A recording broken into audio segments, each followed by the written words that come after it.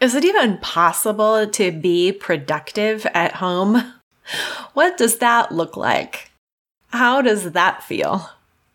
Hi, I'm Misty Winkler, and you're listening to the Simply Convivial podcast.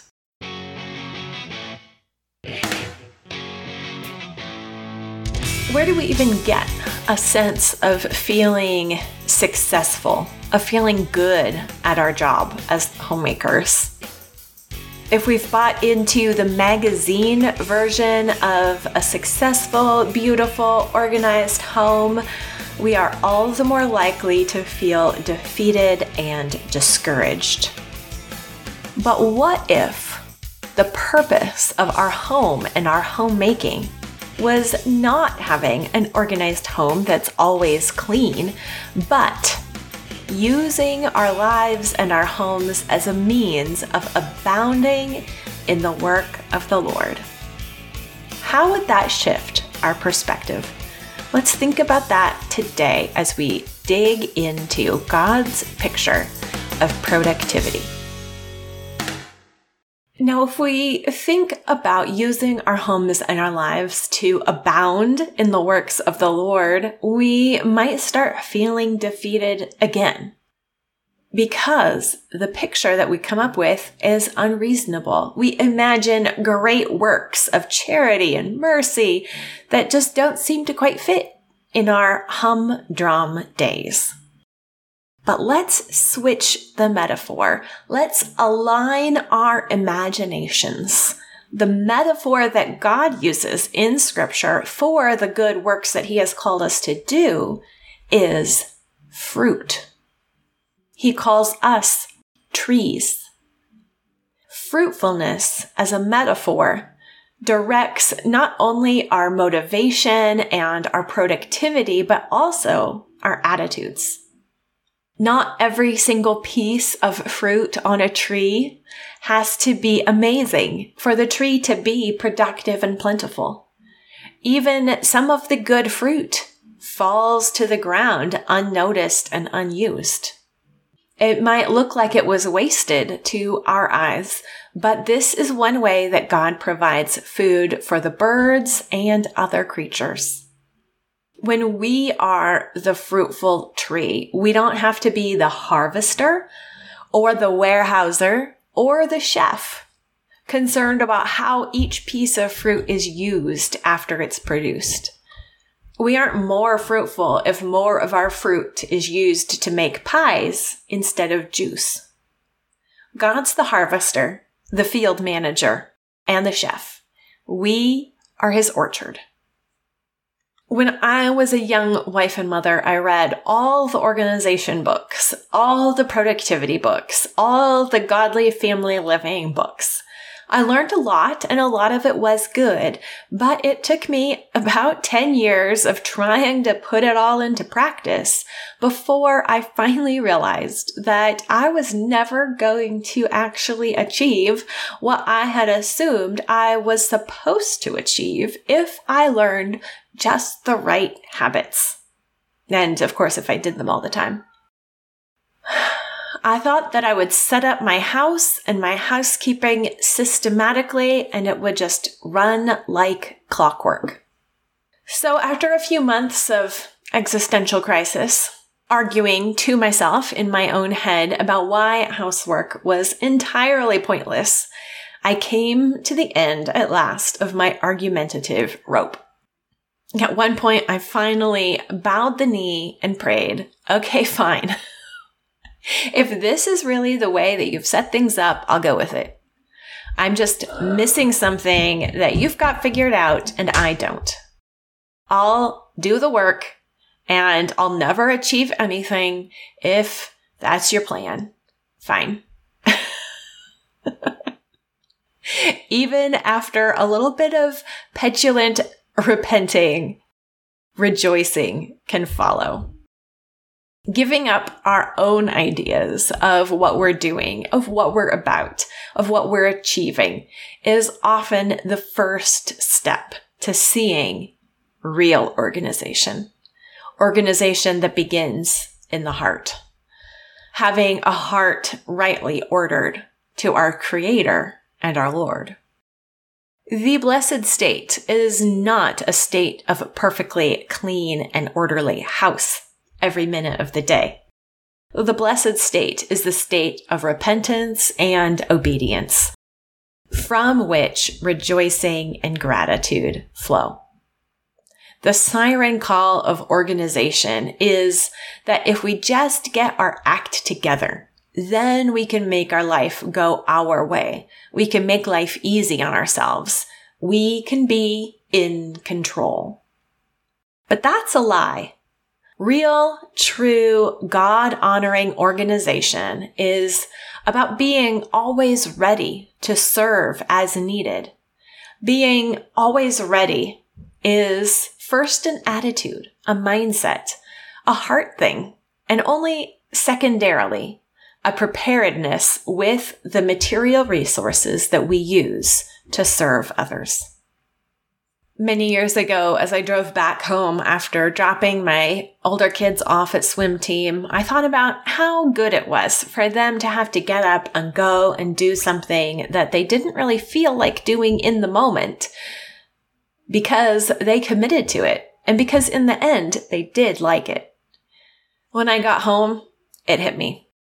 If that's a good thing, then it might be a good thing for me too.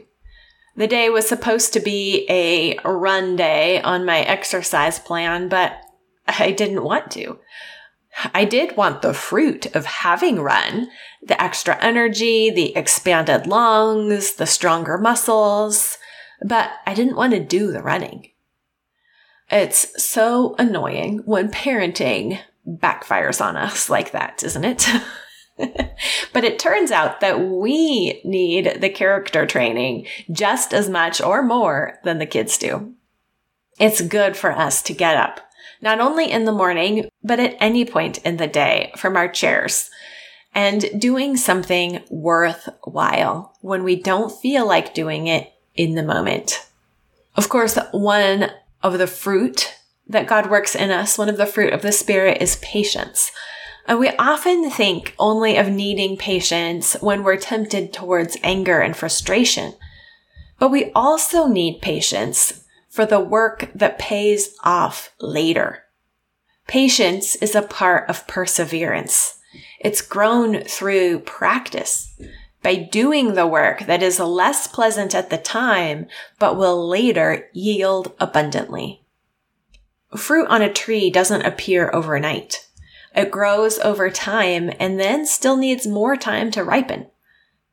In the same way, our fruit isn't instantaneous in its development or in its worthiness.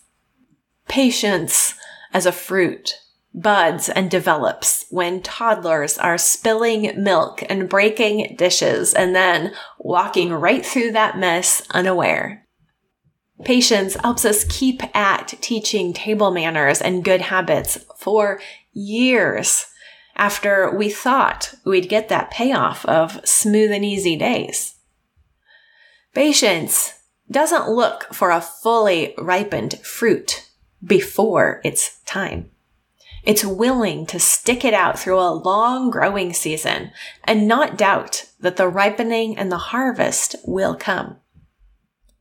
Every act of patience is a drop of sap growing that fruit.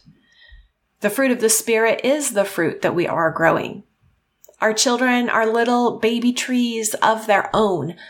They are not the fruit of our tree. We're in the same orchard together. But the fruit that we must be looking for is an increase of the fruit of the Spirit in our own lives. The consequences of growing those pieces of fruit will be the discipleship of our children, helping them do the same. But we can't disciple them into growing fruit that we ourselves are not growing also. We tend to think of productivity as being a laser-focused, outcome-based, high-achievement ability to do a lot of things. Fruitfulness shifts that imagery and therefore the expectations. A fruitful tree is messy. Its abundance goes every which way, every direction, branches reach outward. A fruitful tree is stationary, yet it has growth and movement. Typical modern productivity imagery feels more like a freight train, powering forward on one straight path, and then productivity is the speed that train can attain to get to its destination. Fruit, on the other hand, is seasonal. Fruitfulness has no destination that it will reach and then stop. Fruit trees require continual sunshine, pruning, fertilizer, water, growth. And it's the same with us. We don't power through so that we can get to where we want to be. And then we'll suddenly stop and have achieved our goal, reached that mountaintop like a freight train. We also don't just chug along like passenger trains who need the correct amount of fuel constantly applied. Sometimes we feel like that's what we're trying to figure out. We're trying to get the right kind and amount of fuel so that we can just keep a steady and constant speed along the single track of our life. But we're like trees, not trains. All our lives, we are watered and pruned by God. We never get to the point where we don't need to bring in new nutrients, where we don't need to be watered by the word and sacrament, where we don't need to be pruned and shaped by trial and testing for the purpose of bringing more and better glory to God through our fruitful obedience. All our lives, we go through season after season, visibly ripening fruit, and then going through periods of dormancy as well. The bulk of a tree's productive energy goes not into the harvest, but into pouring reserves into many little stunted, unripe fruit. We might want it to be all harvest all the time, but that's not how God has created reality. He is the Lord of the harvest, and we are His garden, His trees, pouring our energies into the fruit we've been called to produce, even though a lot of the time it doesn't look like much.